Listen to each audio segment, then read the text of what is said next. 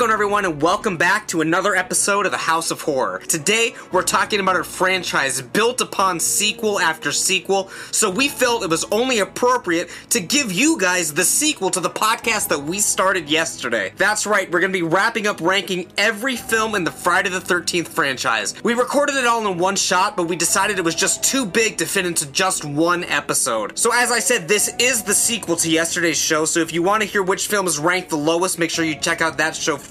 But for the best of the best, you're at the top 5, you've come to the right place, and we're gonna get right to it. But before we do that, I want to remind you guys, if you haven't already, to please make sure you subscribe to my YouTube channel and turn on notifications so you know when I post new videos. And if you're listening to this on Spotify, Apple Podcasts, Google Podcasts, wherever you get your show, make sure that you're hitting subscribe and leaving a rating and a review. So with that, we're just gonna get right to the show, so sit back, relax, and enjoy every Friday the 13th film ranked, Part 2. Now let's get spooky.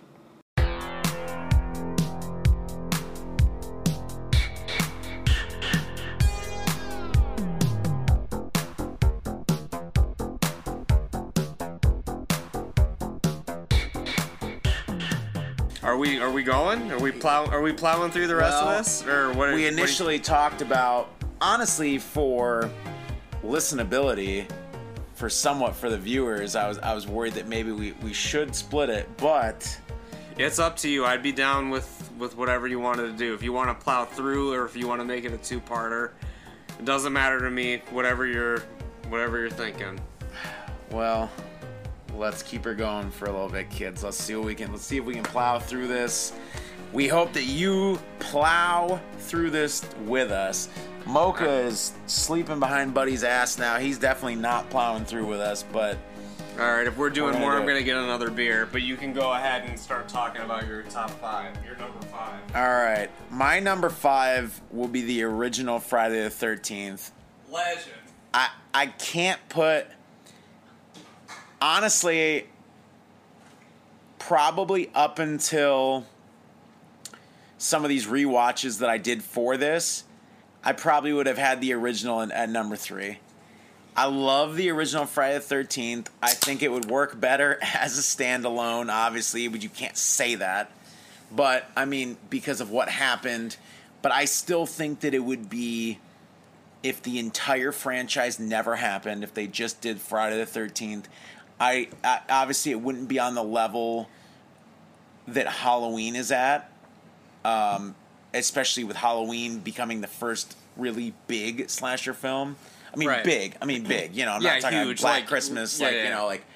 But I do think that looking back, people would think that Friday the 13th is still special if it was the only one.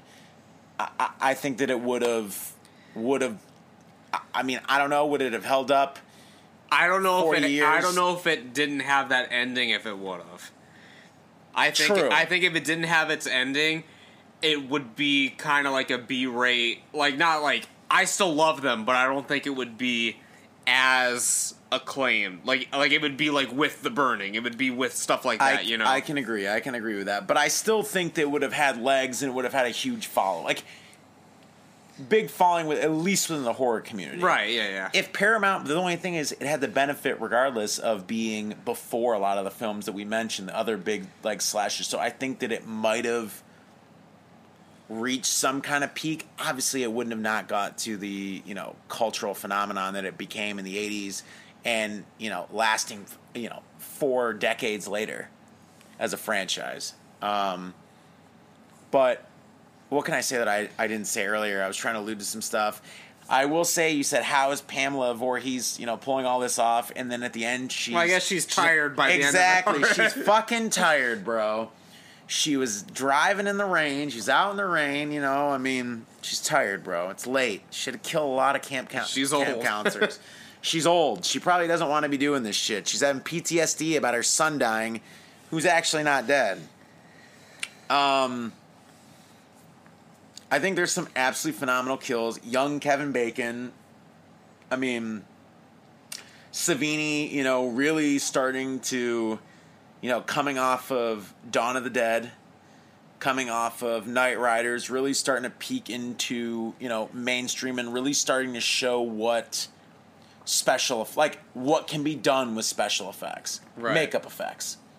You know, I mean, there were some films that were doing this, but looking back, this coming out in 1980, a lot of the 70s stuff still was a little bit more basic stabbings or more, you know, more the paint red, which I love that. But Savini, between, you know, Dawn of the Dead and Friday the 13th, there is some of that stuff in Night Riders, even though it's not horror. He's really starting to change the game with special effects and what can be done. And what can be done on a relatively low budget. Right, yeah. I just love it. I think it's a great... I think it's the most different, obviously, because it's, you know, it doesn't have Jason. I mean, not really. It doesn't have Jason. I think that a lot of... It's hard to say this because it's part of one of the biggest franchises, but I think a lot of people would enjoy it more if it didn't have the whole franchise with it. Does that make sense? Like, I don't think it would have a huge, but like there would be like a stronger cult following for it being a good slasher I think it's film. hard because as we've said, it's built on the sequels. So it's hard to, if the sequels didn't exist, like, yeah, it would probably be more of a cult thing. But now, since it's the most mainstream thing of all time, Yeah. it's hard to... Yeah. Yeah. Well, I don't really know really what else can be said about it, you know? I mean, so what's your 5? What's your number 5? That's my number 5. Number 5, we're getting into the top ones here. Oh, wait, as you're looking at that, Go ahead. I think I said, and I can't remember if I fully explained, but until I started rewatching and revamping this list, I did say it, I would have had Friday the 13th at least at number 3, because I do like it that much. This one's hard for me, part 5, because I'm looking at these right now and I'm not completely confident on what I want my number 5 to be. This could flip any day between 4 or 5. I think my top 3 are solid. 4 or 5, it's a little harder. Number 5, I guess, just because for the sake of right now and for the sake of it matching up, I'm going to do part 5 as my part 5. Okay. Had you told me that I would have liked part 5 as much as I did on this rewatch, I would have been shocked.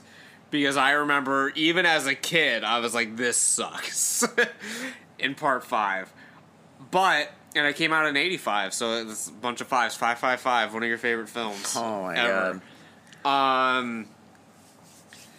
Everyone likes to pick on it because Jason's not in it. That's the big spoiler of the whole podcast. That's the big. That's the big reason not to like this film. Just like the same reason not to like Halloween 3 is because Michael Myers is not in it.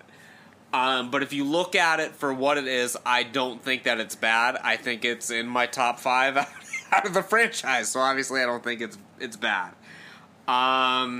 It's really ridiculous. It's probably we've all talked about all these good times having with your friends. I think this would be the number one Yes. to watch with your friends if you're drunk, if it's legal in your state to get high, like whatever you want to do. Yeah. This is the one to watch. Yeah, I agree with all your that. friends. Cheers to that. The humor is top notch. Actually good. It's actually funny. It's actually good humor. It's actually funny, yeah. The catalyst for all of this happening is someone getting murdered over a chocolate bar. Is the catalyst that makes all this go... Well, okay, yes, but getting murdered for being an annoying motherfucker. And who's also picking on another man who's who's mentally deranged and is cutting wood. So and he's got enough firewood. There's no reason for him to be cutting any more wood. He's working out, bro. They're in the middle of the woods. They're at a fucking halfway house. I mean, I don't know. The scene is one of the most ridiculous in the entire franchise, but it actually works and it's funny. It kind of in the story. It makes the whole story, like the reason why everything's happening, kind of makes sense. You know, it's not such a far stretch. Does that make sense? In regards to what? Who the killer is and why the things are happening. Here's the thing that doesn't make sense about this. The killer thing. And I will pick on it a little bit for this. At the end of the film, I mean, it's revealed that the Jason, quote-unquote, in this film is the father of this kid that gets murdered, the kid that was Yeah. giving him the chocolate bar or whatever. They pull out this guy's wallet. Not only does he have a picture of himself in his wallet, this adult man, he also has a fully grown picture of his son, who apparently he hasn't seen in years or knew was even at this halfway house or what. How he got a modern picture of him to put in his wallet. I think that they admitted that he knew, but he never wanted him to know. The boy to know. Or something. Like that, they gave some kind of like very vague explanation. But how is he getting this picture of him? Is he just... I don't know. There needs to be a little bit more explanation. I'll give it to you. Well, what else you got about Part 5? They make it so obvious that it's him, too, in the film. Because he shows up, he has like this big dramatic like camera shot of him. And I guess if you don't know going in that Jason isn't the killer... it's not I guess quite as bad. I guess maybe in 85 it wasn't as bad, but nowadays, like even if you're watching it for the first time, you know Jason's not the killer, like you'd be immediately like, okay, it's that guy. Like immediately, like you wouldn't have to know it's his son, whatever. Just from that one shot, you know who it is. There's so much hilarious shit in this. He shoves a flare in a guy's mouth. I'm gonna talk about this quite a bit later. I think this is, it's 85, very peak 80s, right before things go into more, like, humor. Like, even horror has a lot more humor. There are some moments that are, quote-unquote, suspenseful in this, where they still try a little bit, but it brought the humor of the franchise back. I mean... There's the wild kills, like killing the greasers, the greaser kids, where he sticks the road flare in his face. Yeah. Looks like a fucking jack-o'-lantern. Amazing. I'll pop every time for that kill. The outhouse scene, incredible. Well, also, too, another reason I like this, the axe murderer, the guy who kills, the guy who plays, I'll call him fake Jason, his son, the axe killer is... the main punk from Return of the Living Dead. Right, yeah. And the guy in the toilet, which they call him Demon in this, right? That's his name. That's what the little boy calls him. It's Demon. Something like, yeah. Yeah. He is also from Return of the Living Dead. Yeah, so I like this. And then the guy who plays Tommy Jarvis in Part 6 is also from Return of the Living Dead. Right. So I kind of have a little bit of a thing where I'm like, oh, man, because I'm... a huge Return of the Living Dead fan. Whole franchise, but I mean the first one, obviously. Right. So just to see them all in different Friday the 13th around the same time, like, I get a little bit of feels for that, I guess. Part 5's Tommy Jarvis, though. Whenever you just say the name Tommy Jarvis, that's the one I think of. True, yeah. He's, like, the socially awkward one who apparently is, like, a fucking black belt or something. Like, literally does the fucking... like it's an attitude adjustment basically to this guy in the middle of the cafeteria. Insane. And then he fights the which we haven't talked about, the hillbilly mom and son. I love them for some reason. I don't fucking know why. The son is so fucking stupid, and the mom is just such an ornery, horrible woman. But she's making her son, like, fresh stew and slop every fucking day. She wants to kill all those kids. She tells the sheriff she's going to murder one of them if they come on her property again. Yeah. Like, she's a ball of character, and she's not really like any of the other characters they put in any of these films, you know? Right. I like every scene. It's hard to talk about this film without talking about every single scene.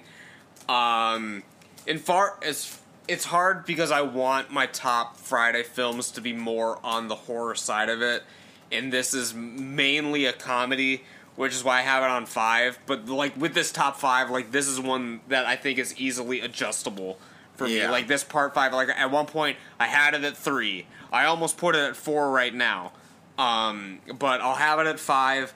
I love the fucking like the new wave, like goth girl in the bedroom doing the dance, hysterical. I think this has one of the best group of like actors, kids, whatever. Like I like almost all of them, or understand like why they're there. Like even Tommy, like, I like this version of Tommy better than the Part 6 version of Tommy Jarvis. Right. Because it really, honestly, watching Part 5 to Part 6, you're like, this is the same kid. Right, yeah. Because he's way more audible, way more just, mouthy, talking constantly, way more expressive in 6. I mean, yeah. There's no continuity. You can switch the actor and still keep maybe like a similar tone to the character or similar writing or thing like that. It's completely different. Completely different. But I'll talk more about 5 in a little bit. Yeah. So, what else do I love about Part 5? Probably my favorite character and my favorite scene is the one kid that's like sitting on the couch with the girl and he's trying to convince her to have sex with him, and he's just like, I want to make love to you. Yeah. And she just starts fucking cracking up in his face, and then he gets pissed off and starts screaming at her. all these kids have social issues, maybe juvenile delinquency records. Like, they're all in this halfway house in the middle of nowhere. All these kids have come from some kind of issue, maybe broken homes, whatever, nowhere to go. The main kid, the kid that gets killed, that sets everything off, whose father is the paramedic. He doesn't. They say he has nowhere to go. Right. He has literally nowhere to go. I mean, so all these kids. Obviously, that kid that we're talking about there, it is very funny. I love it. It's not smooth to the ladies either way, but he clearly has issues, and I feel bad for him because he goes upstairs. He wants to talk to. I think Violet is the goth girl's name, right? I don't know why that sticks out. I don't know. And she's just so in her music and like won't listen to him, and whatever. I have some sympathy for this group of kids. Do you have anything else? No, not really. Because, we'll talk about it again with yours, Yeah. so if I have anything else to say. So, my number 4, huh? These, I guess, would be a little bit easier. I will say that 3 or 4 of mine definitely changed in the franchise. I wasn't surprised because of how much I love the franchise and how many films there are, but I'm going to go with Friday the 13th, Part 6, Jason Lives is my number 4. Okay. So, this is another one that, for some reason, hasn't eluded me. I want to use that, but I didn't watch this one as much as the other ones surrounding it growing up. It was almost like one where I think I fell in love with a later one in the franchise that we'll talk about so much that I didn't give 6 enough of a chance until I was a little bit older. And then I also, other ones that I enjoyed, I don't want to spoil it too much, I know we're getting to the end, but there's only a couple left. I know, but and I think this is one of the ones too where I always watched it with either the first couple times I watched it with people around, something else going on, or I was tired, and I've always wanted to watch this one more because a lot of people also really love this one. Right. Obviously, this is the introduction of Zombie Jason. It starts with Tommy Jarvis having to go see Jason's grave. It's the shittiest, funniest grave of all time for a fucking mass serial killer who shouldn't even have a grave. Who paid for the fucking grave? Should have been cremated into a zillion fucking pieces and thrown all over the earth. He convinces the other guy that's at his, like, quote-unquote mental hospital to break out or whatever they do and go dig up the body and make sure he's dead or whatever. And they accidentally get Jason to be struck by lightning and revived and, whatever. It's interesting. It's very 80s. It's very camp. And then they're dealing a lot with the local law enforcement. They don't want to believe that Jason's, alive. They rename Crystal Lake, right? To a new, because they don't even want to be associated with the history. So that's the one when I got confused with part tour or whatever, because in part 2 they're at the camp next door. In this one, they're actually at Crystal Lake, but they called it something else. Yeah, they renamed it because they're trying to basically erase the history of Jason and the murders and everything like that. Fun fact, this one and part 2 are the only ones where Jason is killing the camp counselors. All the rest is like partiers or whatever. Yeah. In the first one, it's not Jason. Just this one in part 2 is the counselors. Yeah. So anyways, lots of great kills. It does, the guy that plays Tommy Jarvis is the lead from Return of the Living Dead 1 and 2. Like I said, soft spots in my heart. The writing, some of the acting and writing, like with his character, is not really his fault. I don't believe. I think it kind of just the way that it was written. He just tried to do the best he could with it. Zombie Jason, obviously amazing, fun. It's a fun way to do it. It's hokey, very. I feel like old school horror right there. He gets struck by lightning, he's revived, dun dun dun. He's back from the dead. I like that. Another one that I just rewatched this. I enjoy it more on each watch again. I did fall asleep a couple times and had to finish back up, so I would have liked to be able to stay awake and watch it all the way through. But really, I would say the beginning part of this film, to me, I don't know if it's because I've watched the beginning so many times, is more memorable than the rest of the film. I do think it has a strong start, an interesting start. Obviously, I remember the end where they're out in the water and the boat and stuff like that. But another one that keeps rising. This one used to be way lower. Way lower. I told you don't sleep on it. I think you did say that, yeah. But it's a fucking banger. I think we're gonna talk about it more in a bit here. But that's all I'm gonna say about it right now. Okay. My part 4. I mean, my number 4 is part 7. Okay. The New Blood. Okay.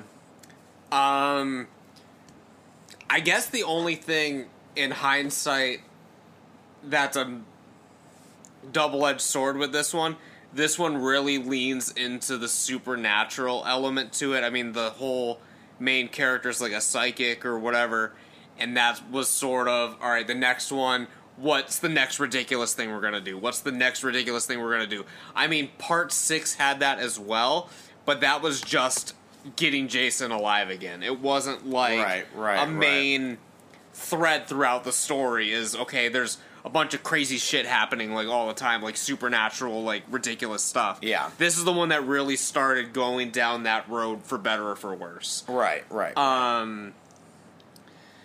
I don't know, man. You love this one, so I know we're going to talk about it a lot when it gets to yours as well. I think it's by far the best looking Jason. Yes, okay, that's something that I was going to bring up. I think when you think of the brooding, dark, menacing, especially undead, freak Jason, or Jason they based a lot of action figures, shirts, other things like this is the look that this is the zombie Jason. I mean, you see, I brought up the back of the cover just for that. I mean, you see, that's your fucking guy right there. Yeah, he's got the back coming apart and all that kind of stuff. This is the first time we see Kane Hodder in the role. A lot of people have mixed feelings about him as Jason. I think he's probably the best. I mean, he's the most recognizable. He played it the most. He was Jason in 6 again. That's what I was wondering. I don't think he was in 6. I think it was part 7. No, I know, but I say who was. I can't remember. Oh, I don't know. I can't remember who it was. What else? I fell down a rabbit hole when I was watching this film. Okay. So it might have been able to even go higher, but literally I was on like IMDb and Letterboxd the entire time watching this because I'm just like, who is that actor? What's going on in this? The one main doctor or whatever is Bernie from Weekend at Bernie's, and I was like, who the fuck is this guy? And I'm looking that up. I fell down this whole thing where there's all these fan films that are going on like right now within the past like 2 or 3 years where they've gotten all the original actors back from part 7 and are continuing the story. I know, yeah. Because I've watched clips of some of them, and people have like Dylan's brother has sent me some of them and stuff too, yeah. And so literally I'm watching part 7 and I'm just like on my phone the entire time, just like what the hell is going on? Like I literally felt insane watching part 7, and then there's all the fucking lightning strikes, like fucking psychic bullshit going on, and I'm just like, and I wasn't on drugs either. just like going insane. I don't know, it's just crazy. It's Jason. The supernatural is to the full extent, but up until now, all the characters in the situations were normal, as I said. This was the first one where it stops being like she has that. the telekinesis. I love Jason in this film throwing the heads around. He like throws a decapitated head at a tree. He survives the house exploding, but then he gets shot a couple times, and he's going through something really rough, getting shot a couple times, but he can survive the house explosion. Well, he can always, his health gauge is pretty low at that point after that. The absolute worst thing about this film, and it's one of my least favorite things in the entire franchise, which is why I probably can't justify putting it any higher, the ending is horrible. With the dude's dad coming out of the lake and pulling Jason down, and then that's the end. I know. But other than that, I mean, great kills, great special effects. Kane Hodder's great, obviously. The director was a special effects artist, so that's why I think some of the, But yeah, I mean, we'll talk about it more when you get to it. I mean, you'll be getting to it soon. So we're in the top 3 now, huh? Is that what we're doing? We're in the top 3, yeah. Well, this has also changed, as I said, because I used to have maybe, around number 3 was the original Friday the 13th. So, number 3, I'm going to go with, God, man, this is where it does. This is really I have faith in you that you're going to put a certain one at number 1 so we can talk about it together. I'm hoping that's how this works out, but I almost was going to completely throw the Buddy House of Horrors universe off. Almost. I don't even know. I will say right now that my top 3, like, is doing some rewatches and stuff, and every time I do, it's closer and closer. Like, these are definitely, like, to me, like, all, like, if I was going to rate them at a star rating or something, they'd all probably be, like, a quarter of a star difference, if that. Right, yeah. Like, man. You only got 3 left to pick from. I know.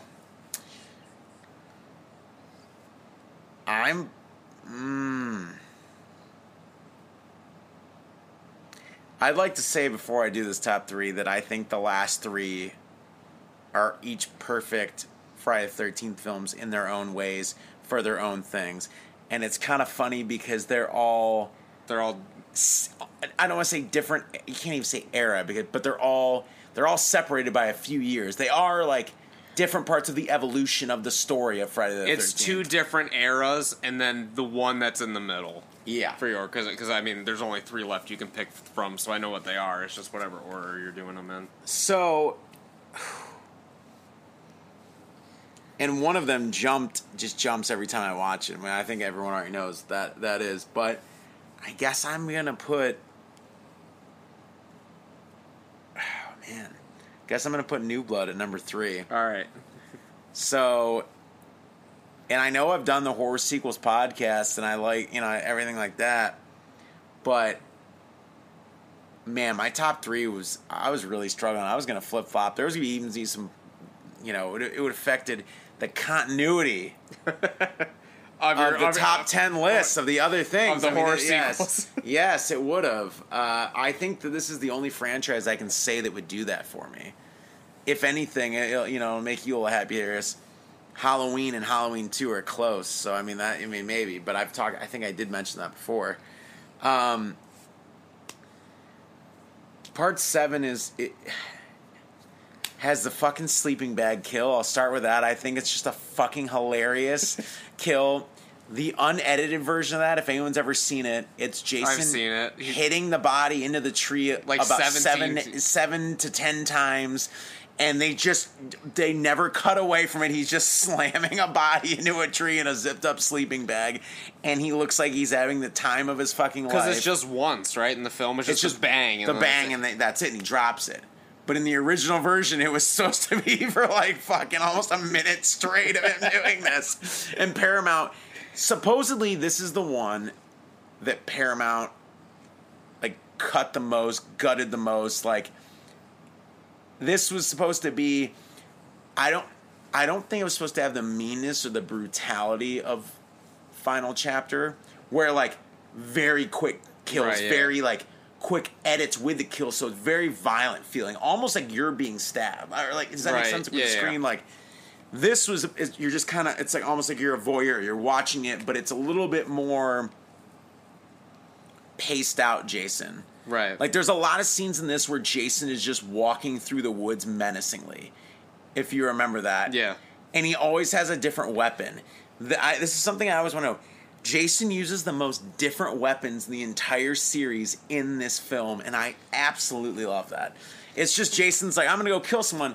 I better find some other insane object to go murder them with. He's like, shit, I've been doing this for however many films. It's just like, I just see him be like, oh, here's my woodshed. I'm just going to get, this and this. And I like the telekinesis aspect of it. I think it's different. It's interesting.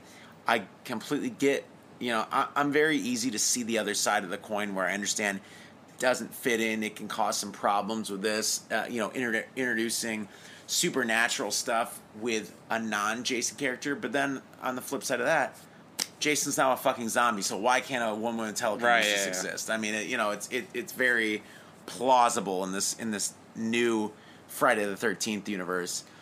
I just think that's some amazing kills. I think there's the weird interactions with the doctor and the daughter's mom. Mm-hmm. The group of kids partying across the road. She obviously being a more sheltered teen and dealing I think really being kind of hidden away almost. She sees this group of kids and really, she wants to know what it's like to be a teenager and to have fun and not be kind of quote unquote studied or a freak. Right, yeah. I mean, she has all this guilt about her father. It almost could be just a supernatural film based on just their two stories with removing Jason completely. Yeah, Jason's, yeah. It could have been just like, a drama, like some kind of thriller drama, and just ramped up some gore effects or something on that on its own. We talked about Jason, the iconic look. They show him with his open back and him decaying and everything like that. I think the ending is the weak point, but I'm going to say, in my opinion, the right into the last couple minutes, the climax in most of the Friday the 13th films, they're good, and then they just make a last minute decision that kind of derails it, and almost in every film, to be honest, where you're like, you couldn't come up with anything else or ended a little differently. Like when I really think about that, I guess that'd be my biggest gripe with the entire series, the entire franchise. Yeah. Like, not that that's necessarily bad, but the road leading up to it, even maybe the 5 minutes before that, are absolutely incredible. And then they make one decision, and it's like, all right, Even going back to the first film, they don't know how to end these things. Yeah. And I guess that'd be, as you mentioned, the biggest gripe with this one. I do like that he's back, kind of tied down, hunkered down to the bottom of the lake. Yeah. There's the good scenes of him floating, in the lake, laying dormant until whatever happens next. I think this one is essential to view. I mean, I know the telekinesis is a little bit different than the rest of them, but just the way Jason acts, Kane Hodder, the gore, even the directing in this, and the writing and everything, I'd say this is probably one of the stronger written ones, acted ones, directed ones. I think overall, I will say, as much as I talked about four for the most part, I think they're doing too much. There's too much in the script for only the 91 minutes. I do think that's well directed, things that, like that. I don't think the script is as good as Part 7, but I would say overall, usually when I recommend what I consider maybe the best made Friday the 13th of them sequels, I'd go with this one. Does that make sense? Yeah. Well, what do you got for 3? Number 3, I guess sort of along the same lines as Part 7, because it was the film right before it, is Part 6, Jason Lives. I've always been a sucker for this one.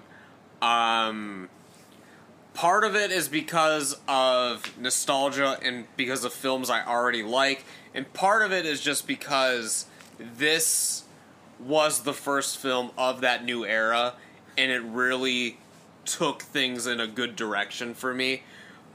This is the first one where the first 4 were low budget, kind of campy. The 5th one is kind of its own thing. This is the first one where this is a big Hollywood kind of horror film. Yeah. Right from the opening credits, it's throwing back to the films that I love from the 30s. They're grave robbing. They're going right out of a fucking Frankenstein film, even down to Jason's reveal, revived by lightning. I know. I saved that for you because I was almost gonna say it, and then I was like, no. And even like if you've watched the original Frankenstein film, the way that they reveal Frankenstein, well, the monster, obviously not the doctor, the monster, Frankenstein's monster, turns around. It's a series of jump cuts that go up to his face because I mean this is the 30s. They're not doing these camera movements. They do the same fucking thing with Jason in this film, where they're just cutting closer and closer to the face, and then they do the whole James Bond thing or whatever. It's great. The music in this is phenomenal. You got like three songs by Alice Cooper. Yeah. Including the title track. Everything about this film I just love, except for the human characters. That's the one thing about this film. I'm not into the human story, which is fine because this is the first one where you're cheering for Jason. Right. This is the first one. It's like, all right, how many people is he gonna go through in this film? This is the first one where he's the star. Like the humans, like it doesn't even like you have Tommy Jarvis there, but this is the third actor that's played him.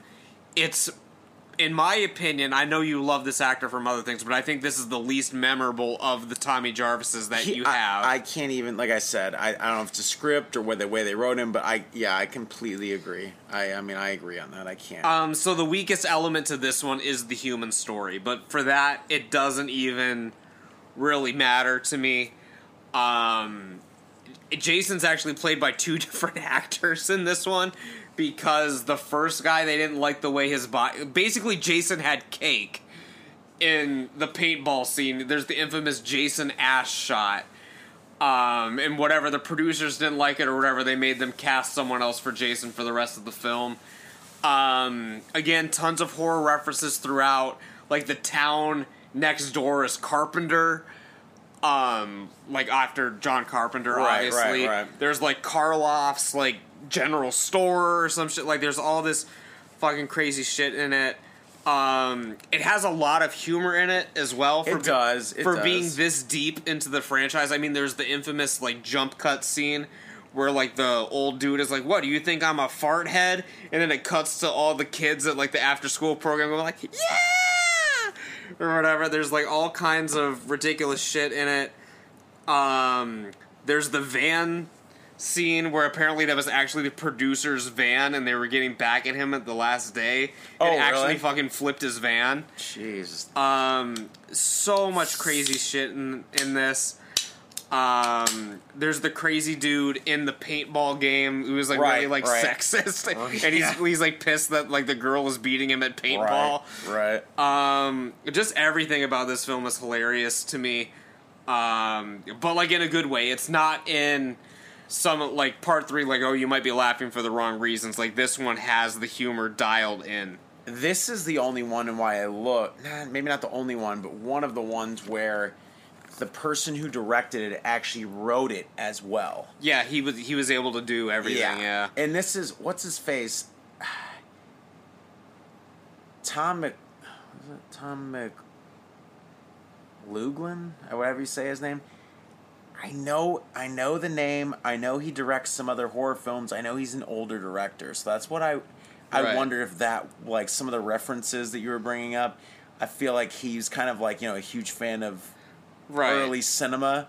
So that's why I always got that he kind of was able to put a lot of his own references and homages in the film. I mean, it's the same thing now. I mean, all the filmmakers now reference the 80s and 90s and shit like that. It was the same thing back then. Again, the humor's very good. I mean, he like slams the guy's head against the smiley face in the woods. It feels like it doesn't have the best kills out of the franchise. It doesn't have the best story out of the franchise, but it's the first one where, like, if you're looking at it, it kind of has the total package of everything that Friday the 13th will be, and is. It has the big budget stuff, but it still has some of the campiness and the goofiness, and it doesn't take itself too seriously, even though it is... I guess I hold it to a higher standard than some of the older ones, I guess. I think the middle of the franchise holds up really well if you're just going to go in and watch a Friday the 13th film. Like, even more so than... Because 1 through 4 are all pretty different film to film. They don't really know what it is yet. I mean, they're getting there, but you have, Pamela Voorhees as the killer... The POV stuff. You have Baghead, Sackhead, Jason. It's still looking for its identity. Yes. Where even 5, even though it doesn't have Jason, it kind of has the direction where it wants to go. Starting to get, like, the right template. And then 6 and 7. 5, 6, and 7... They also do have, even 5, I know you talked about this one being 6 being the one with, like, the bigger budget and stuff, but 5 had a much bigger budget than the early ones. I mean, it starts to get where 5, 6, and 7, they have a lot more to work with. I think they even have, But like you said, with part 6, that's the first one where they have, like, a real seasoned kind of guy coming in to make it. Yeah. Well, are we down to this... We're down to our top 2. Top 2. Well, before we did this podcast, and Buddy goes, well, he knows my love for part 5. My love for part 5, A New Beginning, grows with every passing year. I'll just say that. He's like, you better not put the only film that doesn't have Jason as your number 1 Friday the 13th film. I don't care about that. I know, but you did say that. But I'm going to put Friday the 13th Part 5, A New Beginning, at number 2. Okay. Good. I will say it's teetering on the edge sometimes of being up there or tied with my number 1, which, if anyone's keeping track this long, they know what it is.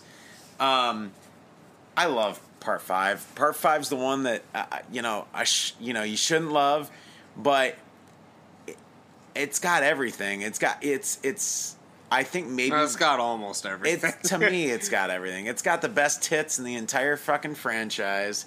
The cutest girl, my girlfriend Midnight Marissa admitted that. The cutest girl with the best tits in the franchise. One last thing about Part 6, the only Friday the 13th without nudity. See, that's why it took me so long to get into it. Fuck. But I like the little kid who's staying there. He's funny. Tommy's really good in this, as he should be, like, mentally scarred from the things he endured as a child. They go out and meet the little kid. Is it Richie? Is the little kid's name? I can't remember his name. He's great, though. Yeah, he's great. He has the super funny moment where he sees Jason and he screams like the highest pitched scream of, even for a little boy, a little kid. it's I mean, if I heard that in theaters, my head would have exploded Scanner style. I mean, thank God your parents didn't go to that, or you might not be here today. He's great. Both of the main, like, counselor, whatever people are both very good too. You see the woman a lot more. She's really trying to take care of the kids and, like, really wants to rehab them. Like, this is probably the first one where, I'll say that loosely, but where, I don't know. I really like both groups in the first two. But overall, I felt for the kids. This one, I will say, okay, this is the first one to have the most characters that are actual more individuals. Right. Yeah. The goth girl, the kid with the speech impediment, the the kid with the chocolate bar, the angsty axe cutting teen, right? You know, the little Richie kid, Tommy. Like, they have more of an identity than, let's say, we were talking about 4. They're just all, you know, guy 1, 2, and 3. Here's the chicks they want to fuck. I'll say there's another film which it'll get talked about.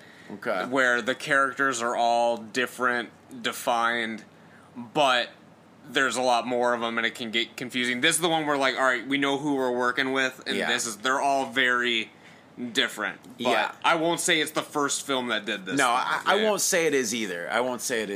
But I still feel like these guys, this group, it's more drastic. I'll say that. It's more drastic. Yes, that's perfect. I love the hillbillies. I think it's a nice touch. The paramedic thing. There's the scene that you didn't mention with the older paramedic guy that makes fun of the other paramedic who's seeing his dead son, and, you know, just tell him, pick the body up, let's go. You know, he wants to go. He's gonna go fuck the local waitress. He's revving his fucking car and blowing the coke, and he dies. The waitress is still with the gum in his mouth. Yeah. The waitress is getting chased around. She has that great scene where she's, like, perking up her tits and spraying some stuff on it, and just very, like, funny 80s dumbass shit. It's one of the trashiest in the franchise, if not the trashiest. One thing about this paramedic is, how is he able to pull off some of these feats? He, like, burst through a door at one point, like, unscathed. He's a big fucking dude, though. Well, all right, I know. We're suspending our disbelief a little bit again. I even like the Jason mask where they're like, it's a fake Jason with the blue, like, the blue accents and stuff like that. I think it's cool. I don't know. I love this one. I think this one, the whole ending, this maybe as one of the better endings of the franchise, and, like, the quote-unquote reveal, even though, you kind of put it together. I don't know. I would have loved to seen a scene where Jason goes to the jail where they're detaining this guy and kills the guy that killed his son. Incredible. He makes it out alive. I mean, we can assume he makes it out alive. Yeah. I think if this one would have been Jason, it never would have got any shit, because it's just it's amazing. But all right, what's your number 2? My number 2, I know Miles hates it for some reason, but I am, as everyone else is, I love Part 4. It's number 2. It's got everything that you want from those early films. It's obviously process of elimination. It's not the best out of the early films. But I don't know. I mean, Savini's back. I love Crispin Glover in this. I think he's really good. He is good in it. I'll give you that. It's a shame he didn't survive till the end. I love that it picks up right where Part 3 left off with the body still. Yeah, I know. I was waiting. I was waiting to talk about. That is good. It has a really good beginning. There's just so many insane moments about this, and like you said, it can be a little distracting at parts, and it's hard to talk about without talking about every single scene. But I mean, you've got the coroner watching that aerobicized tape. I did leave that too, because that beginning. I will say this film starts super fucking strong, and then I think it gets convoluted, like I mentioned otherwise. But like The aerobic scene is absolutely incredible. I wanted to see that nurse naked because I think that she's cute. You're the worst And ever. I always, as I was watching this last night before we did this, I'm like, I love in 80s films, coroners are always eating. They're on always top so of eating. sleazy. They're so sleazy. They're setting their food or touching dead bodies with one hand and eating with the other. It's always the worst. It's always like a fucking like turkey like deli sandwich. Yeah, like, exactly. like the loose meat is like hanging off. Yeah, It's always exactly. the worst shit of all time. Or if they're not even like, let's say not even just a coroner, a hospital worker, they're always fucking next to a dead body. Like, it doesn't matter. Like, the girl's literally acts like it's the best thing of all time. She's getting railed out next to a not even fucking cold corpse yet.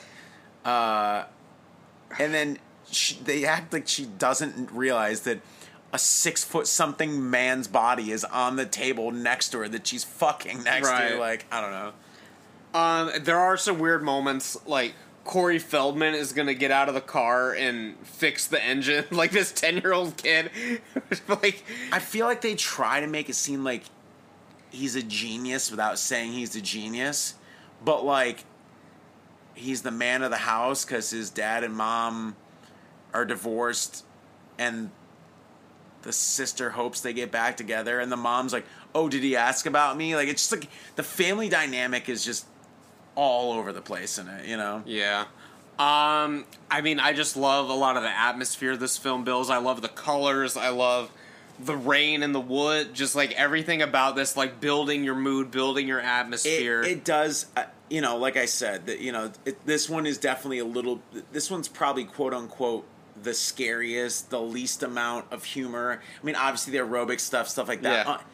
Intentional but unintentional. If you're a man, you're really going to enjoy it. You're going to think like, but pretty much after Jason is back or Right. is not dead, then it's like horror. Besides a little bit of the kids' humor, you know. Right. It's got amazing kills in it. I love when they're watching like the 16 millimeter like films or whatever. He gets like stabbed through it, and then the blood is just on the screen, yeah, or the whatever. pull-down screen, yeah. Incredible. Like the tent. There's another tent kill in this, which is really good. I love the slow motion stuff with the music getting tossed onto the car and the glass shattering everywhere. I think it works well for this film. It does. I'm glad that It they does. only really did that here. Like they did, I mean, nothing to that extent outside of this one. Yeah. It has its like own identity in that way. It does, yeah. I love the look of Jason in this one. I love that they brought it back to the way he looked in the first one. And also I like that there's just more diversity with the characters in this one. Because, I mean, this is the first time we had a kid in a Friday the 13th film. Like, it's nice seeing a little bit different. And then from that into part 5, you're getting another kid, and you're getting all these teenagers who have different personalities and stuff like that. It's not just, oh, the camp counselors, oh, the kids coming to have sex or whatever. It brings in a new element, which they kept through some other ones. Like, you get to see different types of characters, and, like, he's killing adults in the paintball scene and shit like that in some of the other films. So, like, it's not just the teenagers. So, yeah, I love part 4. I love that Tommy Jarvis is into horror movies and shit as a kid. Reminds me a little bit of my childhood. Right. With the horror posters. I wish I had the mask and shit that he had. Yeah. Back then. The animatronic that yeah, he's supposed literally, to make or whatever. literally yeah. insane. Yeah, in beyond hard. But yeah, part 4, very good. But we both only have one left. There's only one film left. And we can agree. I wouldn't have said this before we... I couldn't believe... I was like, wow, we're really building to this, huh? This moment, huh? If there was a Friday the 13th film that I could pop in and watch, I'm almost certainly going to pick part 2. The god tier of fucking Friday the 13th. Doing this podcast, and I would have liked to, granted we don't have enough time, it'd be cool to do a complete behind the scenes stuff with Friday the 13th, because I feel like as a franchise, each of the Blu-ray releases probably have some of the most like interesting special features and like behind the scenes stuff compared to other franchise stuff like that. Like, there's a lot of freaking special features on these discs, like makings of deleted scenes, everything. I mean, I still haven't got to really dig into the full content of this, which is kind of nice for me as a fan, because one day I will. You know, I'll go down that rabbit hole. Some of the stuff I know from watching Crystal Lake Memories. I've only seen that once though, and some of it I don't really remember. But two's the one that I've probably watched the most. 2, I believe, is what, the shortest to 81 minutes? 86? Oh, wait, so 2 and 6 at the same time. They're both 86 minutes. Oh, okay. Well, most of that one's flashback, though. The first 15 minutes are flashback, because I think I've counted before. Flashback, and actually not just flashback, added scene, like the scene where they actually Jason goes to the final girl from the first one's her house, where she's living, and kills her. So it is new, but it kind of caps off the end of 1, and you see the new group of camp counselors and what they're going to do. In this one, I mean, I'm thinking of this one just now. This is the film, because, like, if you're going to pop in part 4, you might be a little confused. This is the one that if you were going to pop one in, since it does have that flashback at the beginning, this is the one you would have no problem. No problem. You can watch it at any given time. Amazing. So, before we go into it more, what made you change your mind then, huh? Where you brought it up to number 1? After rewatching them again. Because I would have said before watching this, it was like part 4, like, duh. Yeah. But when I'm thinking, like, what am I looking for in a Friday the 13th? What do I think of when I think of Friday the 13th? I think of people sitting around a campfire telling the story. I think of Camp Crystal Lake. I think of Jason doing what Jason does. Yeah. Like, in part 4, there's so many moving parts to it. This one is the quintessential, this is what Friday the 13th is. Yeah. The one thing that people can knock on it is that it doesn't have the classic Jason in it. Yeah. If there was a scene at, like, the very end, like, literally the last scene is, like, oh, Jason wanders up and he finds the mask or whatever. Like, no one would have any complaints about anything in this, like, at all. Like, I think it's the perfect Friday the 13th film. If you, like I said, like, that's what really made it between part 4 and this, and even part 6 or 5 or whatever. Like, if I'm gonna pop one in right now, that's the one I'm gonna pick. Like, that's how it came down to it. I agree.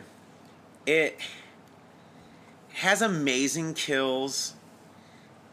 I really like the whole group of camp counselors more than the initial group. Like, there's the ginger kid.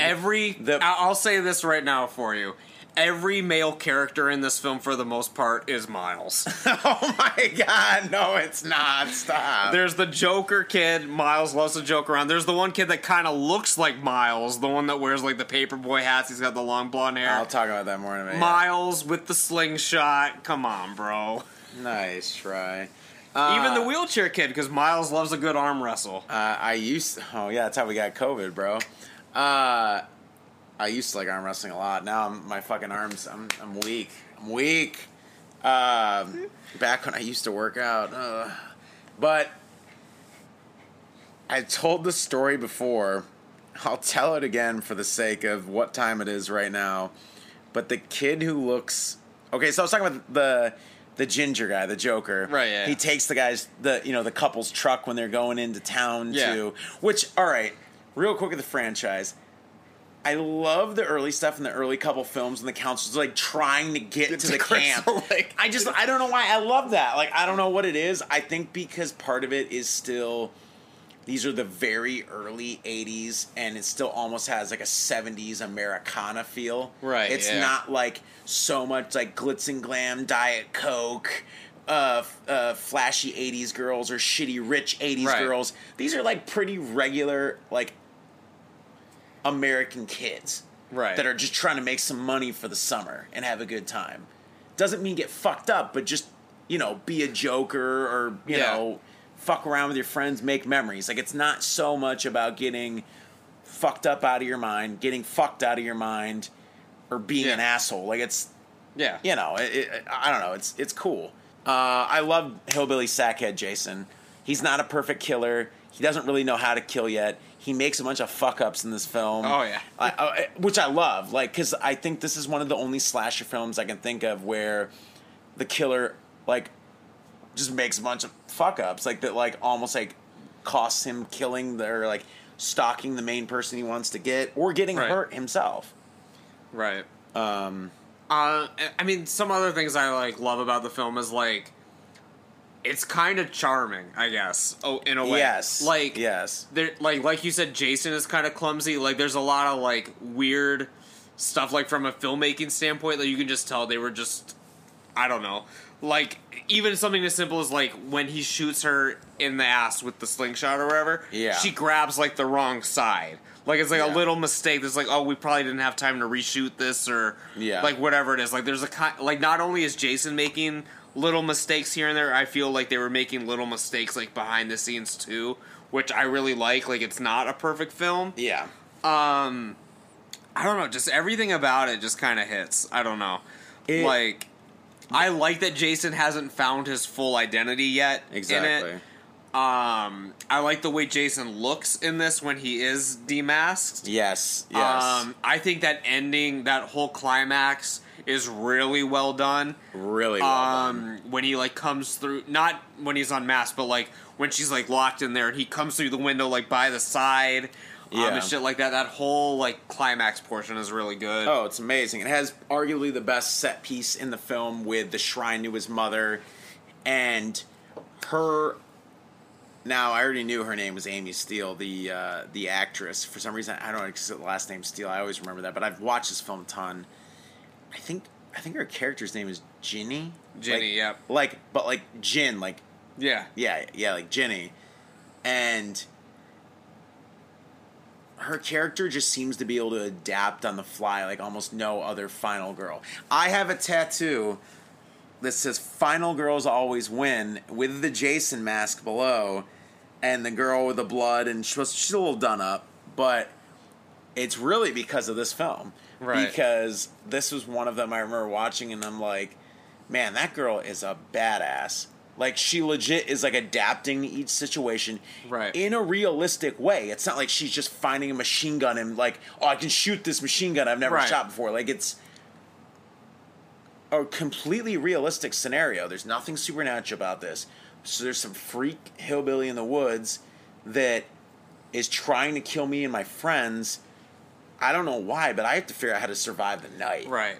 And this is one, like I said, like I alluded to it earlier, but this is the one where all the characters are really defined with their distinct person. Like we said, we have the Joker, we have the couple, if you want to even just put them couple, together. You know. You have the pervert guy. The dude in the wheelchair has his own distinct personality. He's like, oh, he's a nice guy. I don't want to go get drunk at the bar because no one wants to see a drunk guy in a wheelchair. It's going to be embarrassing. And they give her backstory that comes back later because, like, they say she was a child psychology major or something. Yeah. So then when she's going to outsmart Jason, she's using that to trick him. And then they also give some backstory because it's the big cliche that in horror films the car never starts or whatever. Yeah. Her car's fucked from the beginning. Yeah. So, and you know, even the lead camp, like the head of the camp. I forget his name. I forget his name, but it's like Todd or Paul. Steve, Paul. I think it might be Paul. It's something like that.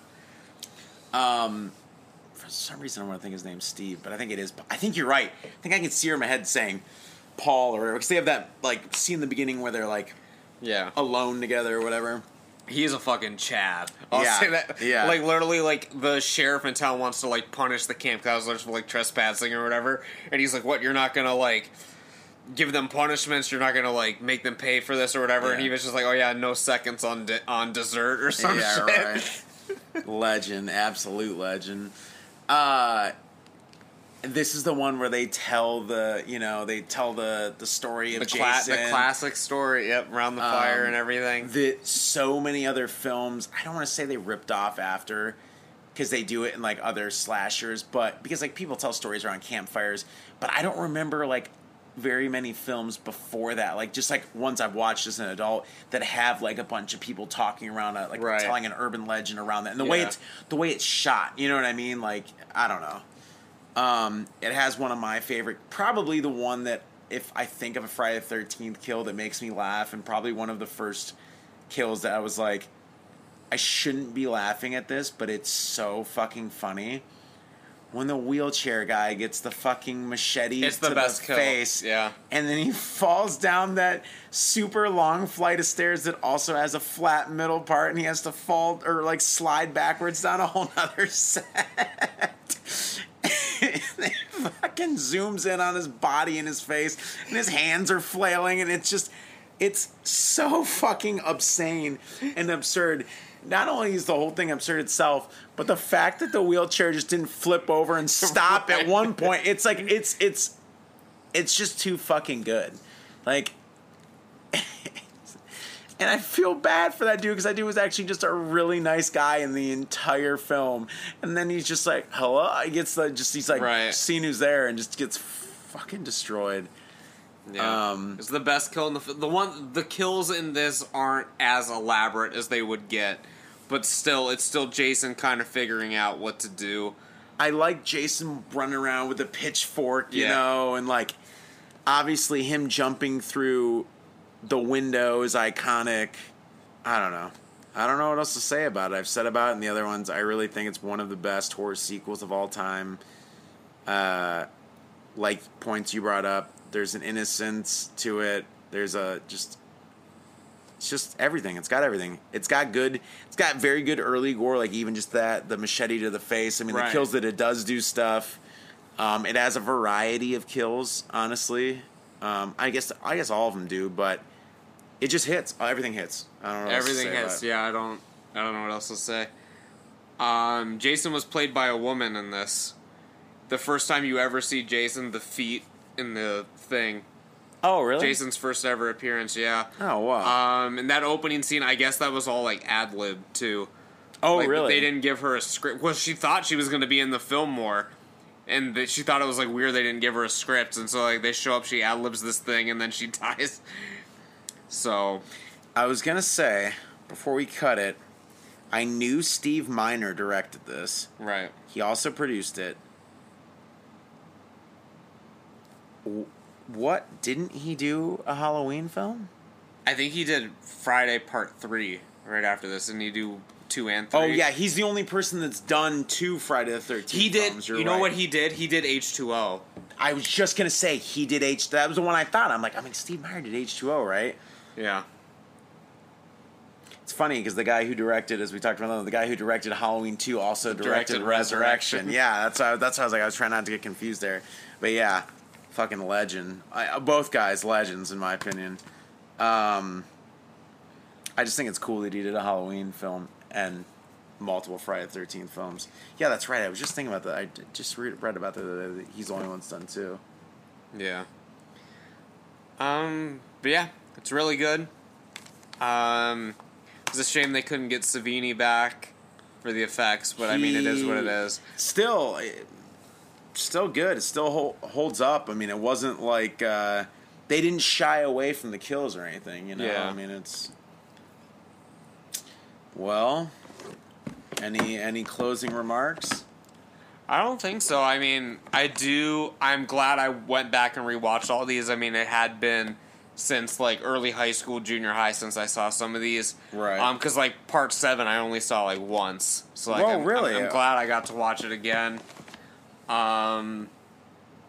I don't know. I'm glad that we were able to do this. I think it went a lot better. Hopefully, if people listening out there. Miles was nervous about this, ladies and gents. I don't know why. You know, just I really love these films. These are a big part of my youth. I don't know why I love a mass murdering serial killer that wears a hockey mask that kills a bunch of hot chicks and stupid guys through 12 films, but there's something very American about the films. There's something I don't know. It's just got it. It's got it for me. So what's next, Miles? What else are we doing this month? Well, I think we might have a couple. I'd just say we can call them horror talks. They could be hot takes. They could be thoughts. I think horror hot takes, horror random facts, or whatever we do. I'll try to put a little bit together, to little couple notes or things together, so we can do a little bit of talking on that. I don't know. I know you have some other things planned in the works for October. Maybe I'll be on those. I don't know. You'll have to see. I know you always have something spinning up there in the works, so yeah, we'll see where the month takes us. What franchise are we gonna do next year? Whew. I got a couple ideas, but we're not gonna talk about that. We're not gonna spoil it. We're not gonna spoil it because we've done the big three. We've done the big three. So we're gonna do something modern. We're gonna do another 80s. I mean, you guys are just gonna have to tune in and find out. I think we might even up the ante next year. Oh yeah? Thinking we might do 2 franchises in one season. Oh yeah. So interesting. We'll see, but we're definitely gonna put a little bit more time and thought into those, because these are things, I mean, watch quite a bit. The 3 big franchises, watched enough. Some of these, we'll get into some deep cuts, maybe. Some deep cuts. Maybe we'll see what we think of them. It won't be Paranormal Activity. We got to get Jared in on that one. Oh, God. All right, yeah, it won't be that. It won't, maybe... That'll be a brain damage special, maybe a Patreon special. Oh, my God. I think I'll get brain damage watching Paranormal Activity 1 again. Jesus Christ. Well, thank you for having me on. It's been a good start to I think this might be the longest podcast we've done. My back... I think the horror sequels one was like over 4 hours, so I don't know if this is the longest one we've done. Wasn't it separated though? It was separated, yeah, but the longest continual record session for sure. Okay. God, my back is in. I feel my almost 34-year-old back. My dog is. I don't even know if my dog's breathing right now. Oh, he is. He opened his eyes. Yeah, he'll be almost 35 when this comes out. Mocha. No, I'll be almost 34. I'm still 33. Oh, you're 33. Oh, yeah. Sorry. I mean, unless we record for a year. If you want to record for a year straight. Yeah, that's fine.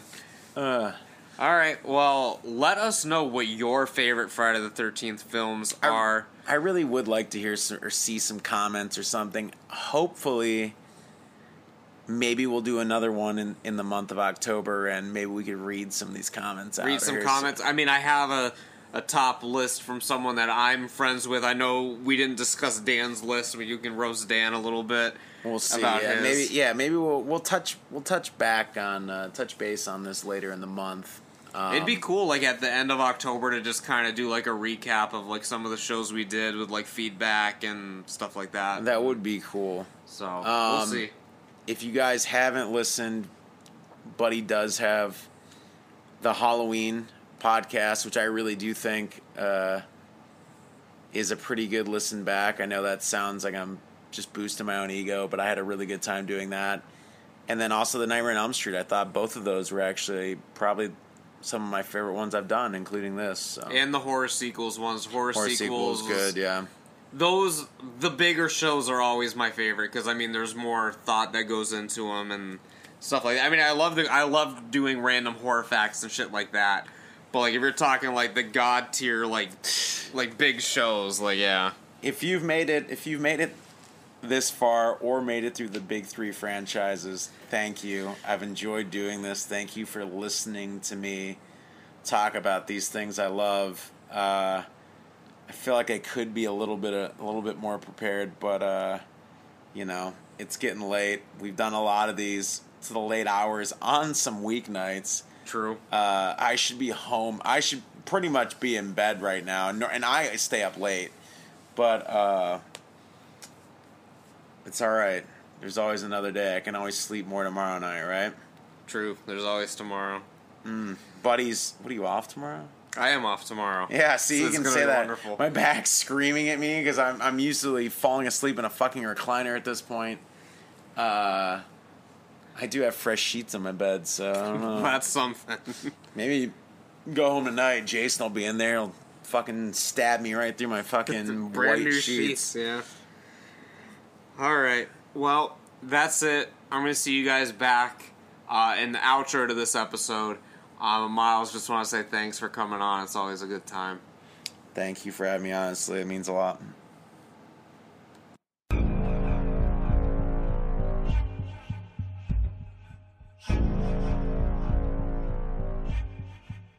Well, that's about it for this time, you guys. I hope you enjoyed us ranking every single film in the Friday the 13th franchise. And I want to hear from you guys. What are your favorite films from this illustrious slasher series? If you're on YouTube, let me know down in the comment section below, or get in touch with me through any of my social media sites. All the links are down in the description below. And with that said, I'll see you guys back here again for another episode of the House of Horror coming up very, very soon. So take care and stay spooky.